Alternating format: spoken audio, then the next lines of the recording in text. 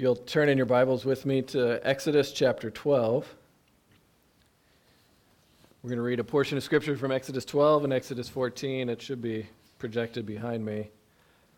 But we're working through the big story of the Bible and to get oriented to these big themes that are in the book and see how it's connected to Jesus and then see also how God calls his people to respond to grace by going out into the world and represent him. So we're going to look at the last plague, the Passover and the Red Sea this morning, and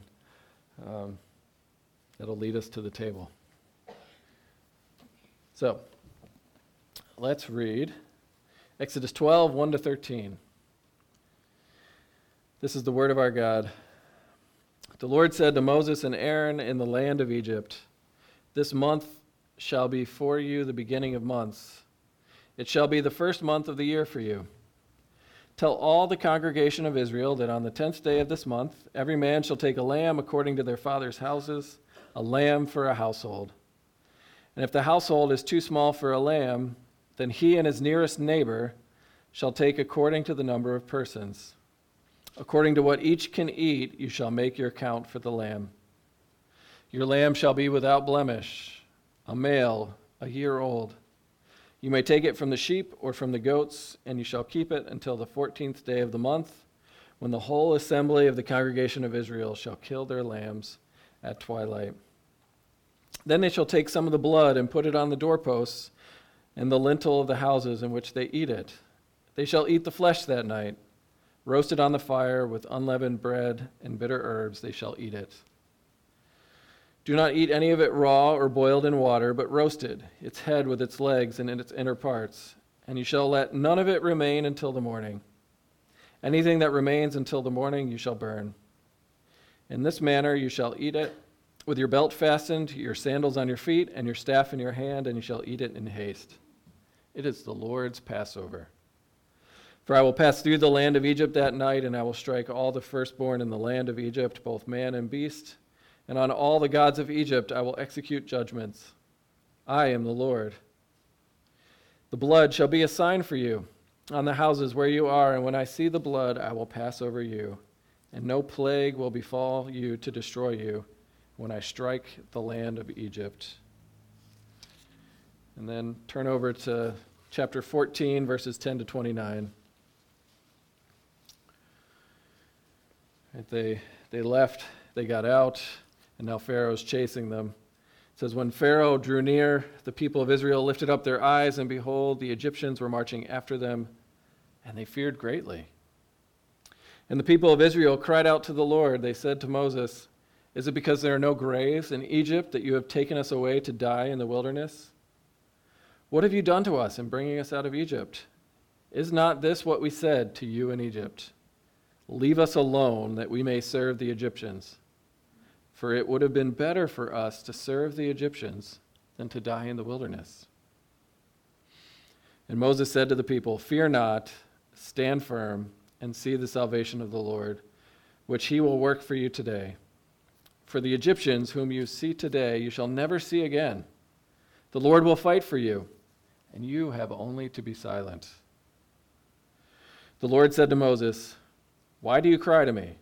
Tell the people of Israel to go forward. Lift up your staff and stretch out your hand over the sea and divide it, that the people of Israel may go through the sea on dry ground.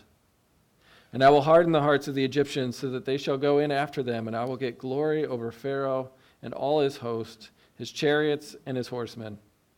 And the Egyptians shall know that I am the Lord, when I have gotten glory over Pharaoh, his chariots, and his horsemen.' Then the angel of God who was going before the host of Israel moved and went behind them. And the pillar of cloud moved from before them and stood behind them, coming between the host of Egypt and the host of Israel. And there was the cloud and the darkness. And it lit up the night without one coming near the other all night. Then Moses stretched out his hand over the sea, and the Lord drove the sea back by a strong east wind all night and made the sea dry land, and the waters were divided. And the people of Israel went into the midst of the sea on dry ground, the waters being a wall to them on their right hand and on their left. The Egyptians pursued and went in after them into the midst of the sea, all Pharaoh's horses, his chariots, and his horsemen.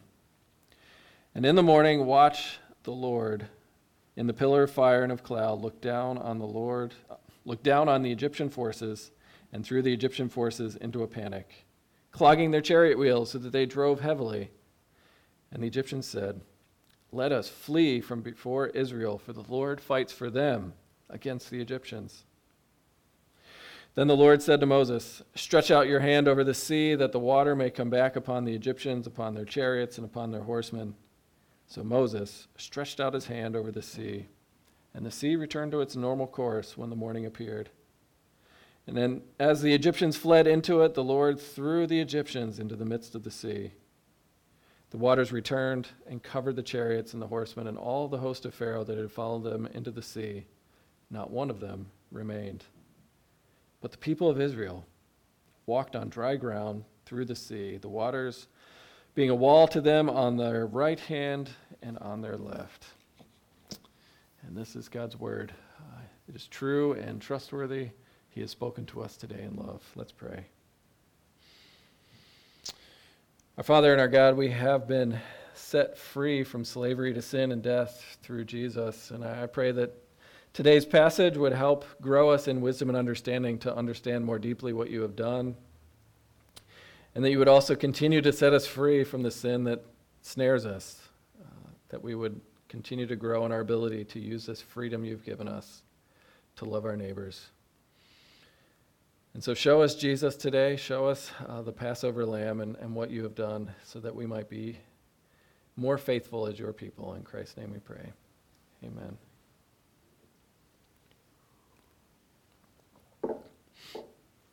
So one of those churchianity words, if you could put it that way, that we use all the time in the church. And if you grow up here, you just take it for granted. But at the moment you go out and talk to your neighbors about this word, it's often misunderstood or they're offended, right? We use this word all the time, that we need God's salvation, right? Salvation is a Bible word. We say things like every human being needs saved. We're good Reformed Christians, so we say by grace you have been saved. You're saved through faith alone. You're saved by the work of Christ alone. Over and over again, you find out as you read the Bible, it's impossible to know the Lord without knowing as well his salvation, because he is the Lord of salvation.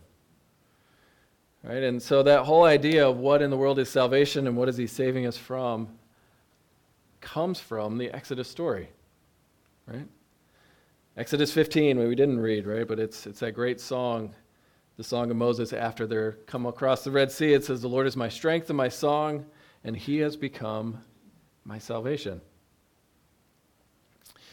And so it's one of those things that when you're reading the Bible and you're talking about Jesus to others, you cannot avoid a conversation about knowing the Lord and connecting the dots to what Jesus has done for our salvation, because that's how God has made himself known among the nations, both with Israel and with Jesus.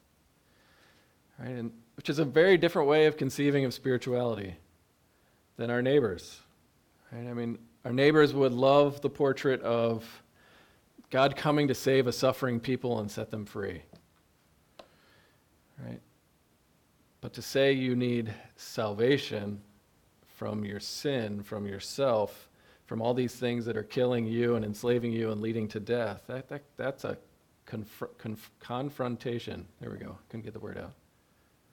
Right? The God of the Bible, that's what he does. He comes to every human being and says, the main thing you need is to be rescued. You need my salvation. And so that's what I want to do this morning is to let Exodus confront us with what we need saved from and what we are saved for. Because we need to be saved, every human being does, from what's killing and enslaving us, sin and death. And so these texts that we looked at, they're going to show us why we need saved. It's going to show us how we're saved, and then why we can sing about that salvation. And so let's look at why we need saved. All right, if you remember last week, we talked about this impression that a lot of people have gotten when they read the Exodus story, that it's a story about God saving the good guys, Israel, and smokes the bacon of the bad guys, Egypt. But when you come to the story of Passover, it's impossible to come to that conclusion, right? I mean, the Passover story is making clear that Israel is a victim of evil and cruelty. They're suffering, they're languishing. We talked about that language before. They're so miserable they can't even believe that God will rescue them. But we also learn through the Passover story the depths of what is wrong with Israel themselves and how much mercy God shows when he comes to rescue them, because they too are enslaved to sin. Right? And up to this point in the story, we walked through the 9 plagues last week. They've been escalating in damage and power. They're continually to reveal both God's justice against those who are causing harm, as well as his covenant loyalty to Israel. Pharaoh keeps getting more and more stubborn, refusing to let God's people go. And then God says in chapter 10, well, I have one more plague in mind. I'm going to bring it against Pharaoh in Egypt, and afterward it's going to be so significant, he's going to drive you out. He's not just going to say, you may go. He's going to kick you out, and you'll be able to plunder them. They'll just give you gifts of gold and silver. And when I do this thing, says the Lord, you'll be free to leave and serve and follow me. And what is that thing, right? It's the 10th plague. This is chapter 11, verse 4.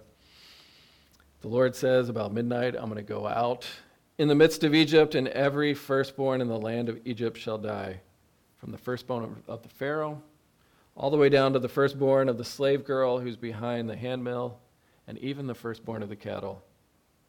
And there shall be a great cry throughout the land of Egypt, such as there has never been or will be again.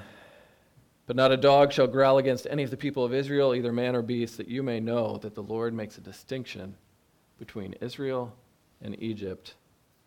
And all your servants, this is Moses now talking to Pharaoh, all your servants shall come down to me and bow down to me and say, get out, you and all the people who follow you. And after that, I will go out. And then Moses left Pharaoh in hot anger. So, it's a horrific plague. Death is coming for the firstborns. Why would God do this? Right? And the short answer is he's coming to rescue, to save his firstborn son, Israel, because that's what Israel is called. You got to have that in the back of your head. In chapter 4, God says to Pharaoh, let my Israel, my firstborn, go. They are mine, not yours. And so that sets the stage for everything that Egypt is doing to Israel, right? They are violently oppressing, killing, harming, enslaving God's firstborn. Right? And so God, being the Father he is, he's coming to rescue, defend, protect his people. He's bringing, this is a father or dad who's going to do justice. Right? The Egyptians have killed Hebrew sons. That was Pharaoh's command. And so one of the ways to look at this is, here's the Lord saying, as you have done to my people, so now I will do to yours. Right? But what about Israel? Why are they let off the hook? How are they spared God's justice? Is it because of their moral superior quality? Right? And that's what chapter 12 is all about with the story of the Passover. Right? When they're told to go take the spotless lamb, one for each household, and then take the blood of the lamb and spread it on their doorframe. And the blood of the lamb will be the sign that when the Lord passes over the house, I will pass over you. Therefore, no plague shall fall on you. Right? In other words, here's what God's saying to Israel, these people that he loves, that he's coming to rescue, that he's had compassion on, and he's sworn to rescue. He says, Israel, don't you dare think for a second, if you do not obey my voice and go outside of your house when I come, that you will be spared, because the destroyer will strike you if you do not take refuge under the blood of the Lamb. The same plague will fall on you if you don't obey my voice. And so what this is showing us is you're seeing God as an impartial judge in many ways, even as he's making a distinction. Because Israel deserves God's judgment and justice, the same judgment as Egypt. The only difference between Egypt and Israel is the blood of the Lamb. Right? So you got the oppressor and the oppressed, both guilty of sin. All right, I know in the narrative, this is the first time you get that clear sense that God's people are both sufferers and sinners. I mean, in other words, when you read the story, it's really tempting to say, you know what, Pharaoh's their biggest problem, Egypt is their biggest problem, like we do. We look at our circumstances and say, that's my biggest problem. God, make me more comfortable. Fix my biggest problem. It's outside of me. But Passover is saying, no, your biggest problem is not just outside of you, right? The biggest problem is inside. It's in the human heart. See, Passover is communicating that Israel needs to be set free from slavery, but specifically slavery to sin. And they too deserve God's justice, we'll put it that way. The Lord is coming in judgment, and either lambs are going to die or firstborn sons are going to die, but he's coming. Right? And we don't get too much from the text other than you better listen or it won't go well for you, as regards to what in the world is actually going on in Israel's heart. Because the way you find out Israel is enslaved to sin is through the rest of the story of Exodus, as they see these great signs and wonders, and they don't change. Ezekiel 20 has a very blunt retelling of these events to remind Israel of just what they've forgotten, what they were actually like. And Ezekiel 27 says that God told them while they were in slavery in Egypt, I want you to cast away the detestable things your eyes feast on, and don't defile yourselves with the idols of Egypt, because I am the Lord your God. Right? He said, guys, you're acting just like the Egyptians. You worship what they worship, you love what they love. Then it goes on to say, but Israel, they rebelled against me. They were not willing to listen. None of them cast away the detestable things their eyes feasted on, nor did they forsake the idols of Egypt. And then God said, I would pour out my wrath upon them and spend my anger against them in the land of Egypt, but I spared them for the sake of my name, so that it would not be profaned in the sight of the nations. Right? And I share that just because that's what Passover is communicating. Israel is guilty, not innocent. They too deserve God's justice, and so that the world might know God's name, God had mercy on them. And so this is the big point of the Exodus story, that every human being needs God's salvation, because like Israel, we are enslaved to sin and self, death and hell. And if we don't find a place to take refuge, the blood of the Lamb, we're in trouble. Right? Tim Keller puts this well. He says, you're either serving the Lord as the absolute Lord of your life, or you're in terrible slavery to something else. There is nothing else. There are no other alternatives. There's nothing between. You're never your own. You never belong to yourself. You are always ruled. Right, this is now me, right? You're always ruled. Something always occupies the throne of your heart. If it's not the Lord, it's something else. And if it's not the Lord, you're not free. Because it's like Pharaoh, that if you let it down, he's going to come hunt you down with an army, and you're going to fall apart. And so that's the haunting confrontation of salvation. Do you believe that you were enslaved to sin? And in many ways, God is still going to work at setting you free from those things even today. He's sanctifying you if you're a Christian, which is putting to death those things you're addicted to. Right? Let's keep pressing this. Pharaoh in chapter 14, verse 5, when he has that moment after they kicked Israel out, he says, "What have we done that we let Israel stop serving us?" And then he gets his army and the horses and the chariots, and they're coming full bore, ready to either re-enslave or slaughter Israel. And did you hear what the Israelites said when they saw Pharaoh coming? They said, do you remember what we said? We said, leave us alone. It was better to be in Egypt. It was better to serve them than to die in the wilderness. Right? That's the slavery in their hearts. Right? Over and over again for the next 40 years, when something bad happens, God, you're terrible. You're not living up to your end of the bargain. It was better for us in Egypt. When we had meat in the pots, we had bread, we stuffed our bellies. Everything was comfortable and wonderful in Egypt. Right? Those are not the words of rational people. Those are the words of people who've been enslaved to sin. Right? They're slaves to fear. They're slaves to their circumstances, completely unable on their own to trust the God who got them out of Egypt. Right? And so I think this is starting to give us a clue here. How do you diagnose what you and I are enslaved to or have been enslaved to? Right? Because we're Americans. Right? We're free. So often I don't feel like a slave. I feel like I'm in the driver's seat. I'm in control. I'm the captain of my fate. I'm the master of my soul. And then failure sets in.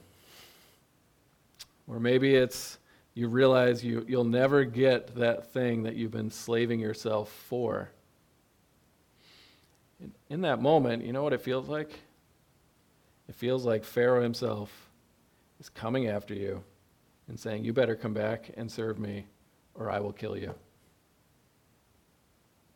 It's your choice. Enslaved to fear of death. It holds on, right?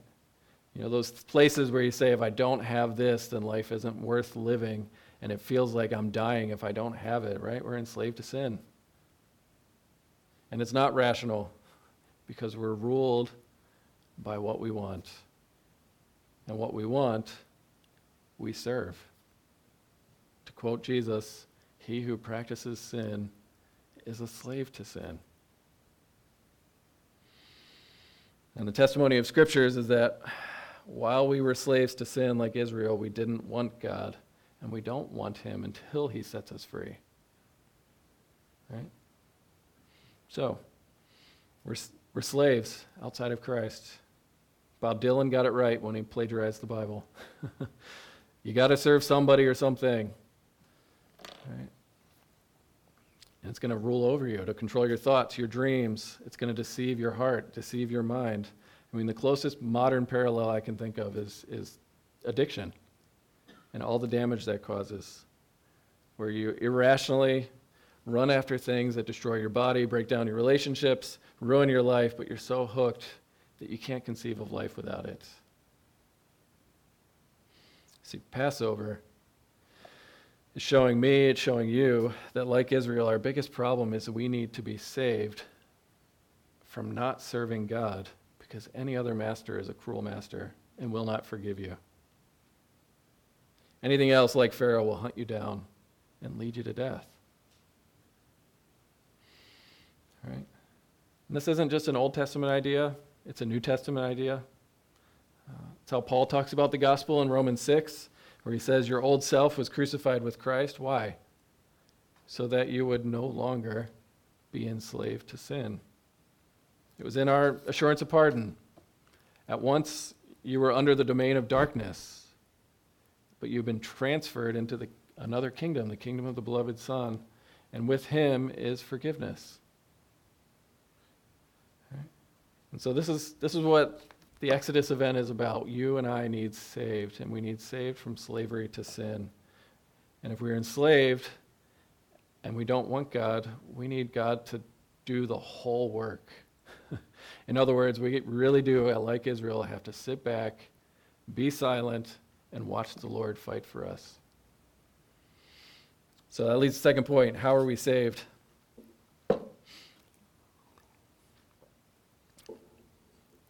And so you're getting the idea, right? The Passover story is not God rescuing the good guys and smoking the bad guys. This is the Lord, the God of salvation, coming to set Israel free while they were still his enemies. They weren't attracted to him. How does he save? And that is where we get that whole narrative about the blood of the Lamb.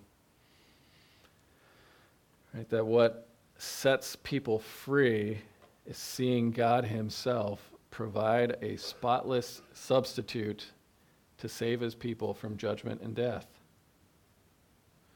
Right? It'd be really helpful to go back and think about everything we said about the firstborn and the story of Abraham and Isaac.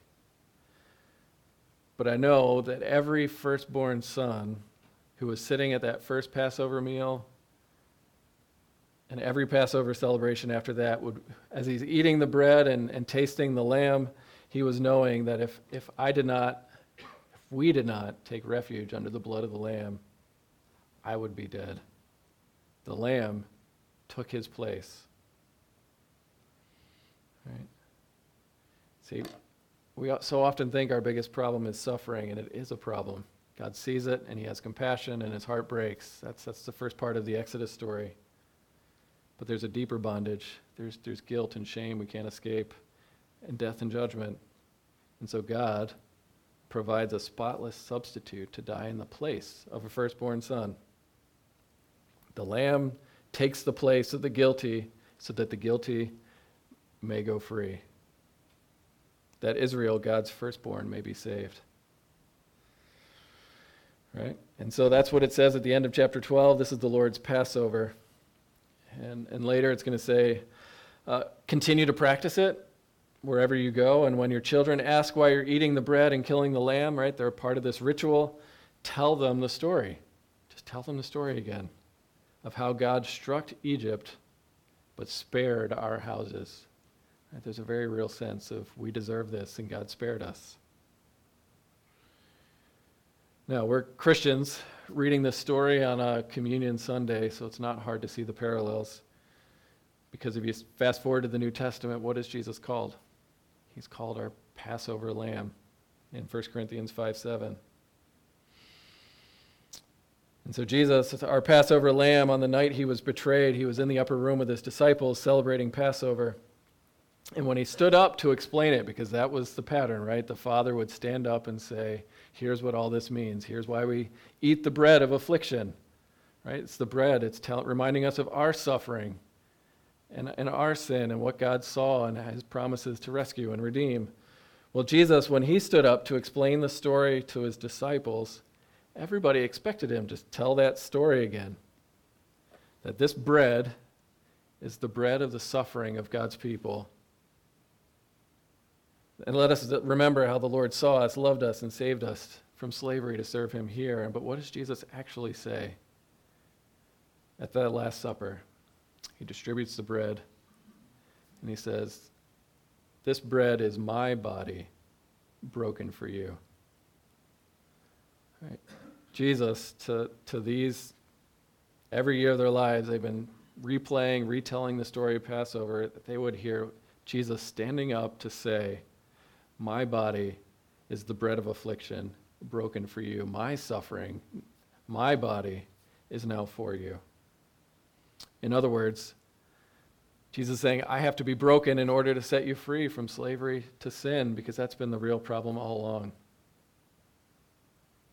And then we're told Jesus takes a cup and he says, drink from it, all of you, for this is my blood of the covenant, the new covenant, which is poured out for many for the forgiveness of sins.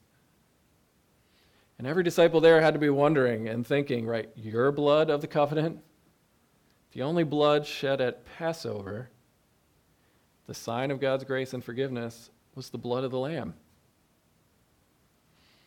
Right? And so this is what Jesus is saying at the Last Supper. The broken body and the blood of the Lamb all along was pointing to me, God's true firstborn son. And so I am here in love to take your place so that you, the guilty, may go free. Right? And that's the irony of the gospel, that Jesus, God's true firstborn, the Son whom the Father loves, who has been faithful and obedient in all things, dies like one of the Egyptian firstborn on the cross, not protected from God's judgment, but crushed under it. Right? I mean, Israel's firstborn status, that protected them, but not so for Jesus, by his choice. Because in love, Jesus gave himself up for us in order to save us from our sins and deliver us from this present evil age, to set us free, so that you and I might become we join the ranks of God's firstborn sons in Christ, so that we might now be set free to serve, trust, love our Heavenly Father.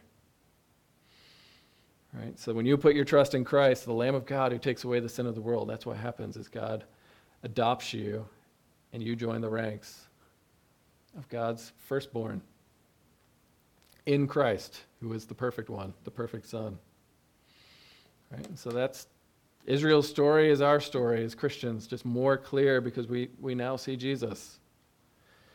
That we who have no claim on God's love, affection, or attention, haven't done anything to merit rescue or salvation, while we were still sinners, while we were yet enemies, Christ died for us to set us free as the true Passover lamb.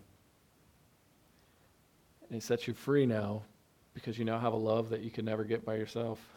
It's a love that's incomparable. And that's the gift. Right? How are you set free by this salvation of Jesus and the Lamb? Well, we've been talking about this in Sunday school. Israel, all along throughout the Old Testament, are just like their neighbors. They believe and they worship like their neighbors. They just want to fit in. They want to be liked by their neighbors. That's what controls their behavior. They're enslaved, really, to what other people think. They want to be cool. They want to fit in. They want to look strong. They don't want to look foolish. And the gospel of Jesus comes along and says, no, the Lord is my strength and my song. He has become my salvation. This is my God, and I will praise him. In other words, that because the gospel gives you that status of being God's beloved Son in Christ Jesus, and your sins are forgiven, you no longer need to fit in because you have an incomparable love that nobody else in the world has outside of Christ. It's an infinite, eternal, and unchangeable love. You actually have a God who forgives your sin. There's no other place in the world like that. And you're given that holy distinction of belonging to Jesus now. And you don't have to be ashamed of the gospel then. It takes some pressure off, right? I don't need to use people to get them to like me. I don't need to be ashamed of believing differently. I can stand and say, Jesus saved me, and not be ashamed of it. It also sets us free from looking down on those who are outside of refuge of the blood of the Lamb. Right? I'll put it this way, it sets us free from tribal arrogance. I mean, if you just in the wider world, feels like we're increasingly dividing, increasingly shaming those who don't agree with us. And the gospel comes along in all its glorious narrowness and says the only way to escape our Creator's judgment is by taking refuge under the blood of the Lamb, Jesus Christ. But that narrowness actually equips you to love people who are different than you. Right? Because no Hebrew could ever say, God saved me because I was better than the Egyptians. They would say, my house was spared by the blood of the Lamb, for without that, I would be with them, the Egyptians. Which means, like, for us as Christians who have been saved by the blood of the Lamb, Jesus Christ, right? God makes a holy distinction. We belong to him, but it does not give us the right to think God loves us and to look down on them. Because we know what it's like to be enslaved to sin, to what it's like to be under the power, the dominion of a power you could never escape on your own. So that should lead us to a compassion for those who are trapped by themselves. All right. Last point before we come to the table. All right, the Passover was an event. But it's an event with a trajectory, a goal, which is to set God's people free, and it leads them to the Red Sea. And historically, and in the Bible, right, Passover points to the death of Christ, and the Red Sea crossing reminds us of the resurrection and new life, a whole new way of living. Right? Because think about Israel. What have they seen? Right? They saw lambs killed. They heard crying and wailing over the death of the Egyptian firstborn sons. They saw God act in these powerful ways. Other ethnicities joined them as they fled Egypt in a haste in one night. They saw God fight for them. Right? There was this mysterious, invisible warrior, cloud, smoke, fire, protecting them from the Egyptian army. And they saw God fight for them in front. Right? Splitting the Red Sea so they could walk through on dry land, and then seeing Pharaoh and his army just completely wasted and drowned in the waters of judgment. Now, if you're Israel on the other side, what's changed for them? Right? Has their hearts been transformed? What fundamentally has changed is who they belong to. Before they belonged to Pharaoh and all of his cruelty. Now on the other side of the Red Sea, they are Yahweh's firstborn son, his son whom he loves. Right? That's who they're called to serve and to learn how to live in relationship with. That's what we're going to talk about next week, how these events, God called them for a purpose, to represent him in the world, to be a priesthood to the nations. But I know if this were a modern movie, you know what the story would go is God saved them from their suffering and misery in Egypt. He saw their pain and he saved them, and he says, on the other side of the Red Sea, now you're free. Go and find what makes you happy. But that is not the logic of the gospel. It's not the logic of Exodus. No, in fact, they celebrate and sing, God is my God, and he fought for me. I belong to him now. I belong body and soul to my faithful Savior, the Lord, to which we would add Jesus Christ. Right?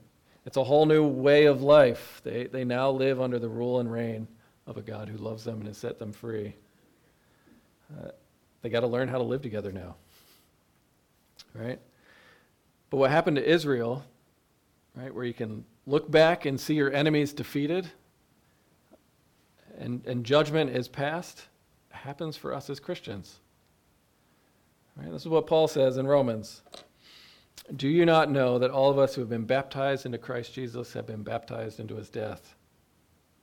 We therefore were buried with him by baptism into death, in order that, just as Christ was raised from the dead, we too might walk in newness of life. And as you're reading Paul, that newness of life, what he says is, hey, sin and death and your old ways of thinking no longer have dominion over you, because you now are under the reign of grace. Right? And so apply this for a minute before we come to the table. Apply the Red Sea to us as Christians. The old life of slavery is gone. It's dead. It was buried with Christ. And you're now raised with him into this new relationship with the living God, whose love now controls us. Right? And the old ways of thinking, right? Any other God that you choose outside of Christ, this is the way it's going to motivate you. It's either going to be guilt, you're not doing enough. It's either going to be shame, you're not enough. Or it's going to be fear, right? It's going to hunt you down and your life's going to fall apart. It's going to use fear of death to control you.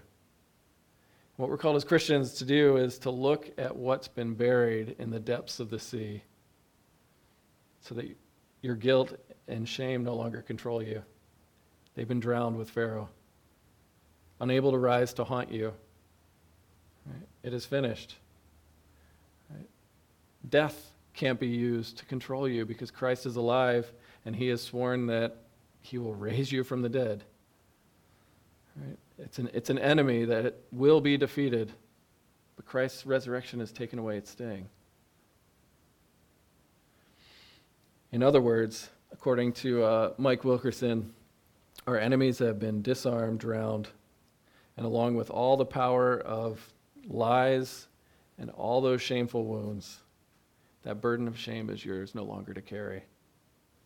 It belongs with the Egyptian army buried in the sea. So cast your burden into the sea and walk free in your new life in Christ. Because now you follow the one who loves you, and may his love control how then you shall live. Let's pray. Father, as we meditate on the gospel according to the Passover and the Red Sea, you've called us out of darkness and into your marvelous light that we might say thank you and proclaim your name and your greatness to the nations. So I pray that as we come to the table now, you would use this moment to remind us that you had declared us perfect in Christ, and you are sanctifying us. You're teaching us how to belong to you and how then we should live. So use your sacrament, these ordinary means of grace, that as we taste the broken body of Christ for us, that you would drive deeper faith in the gospel and learn how to follow you, because we do belong body and soul, and we want to be made ready from now on, willing to keep your commands, because you are good. So do that work in us as we come to the table, we pray. In Jesus' name, amen.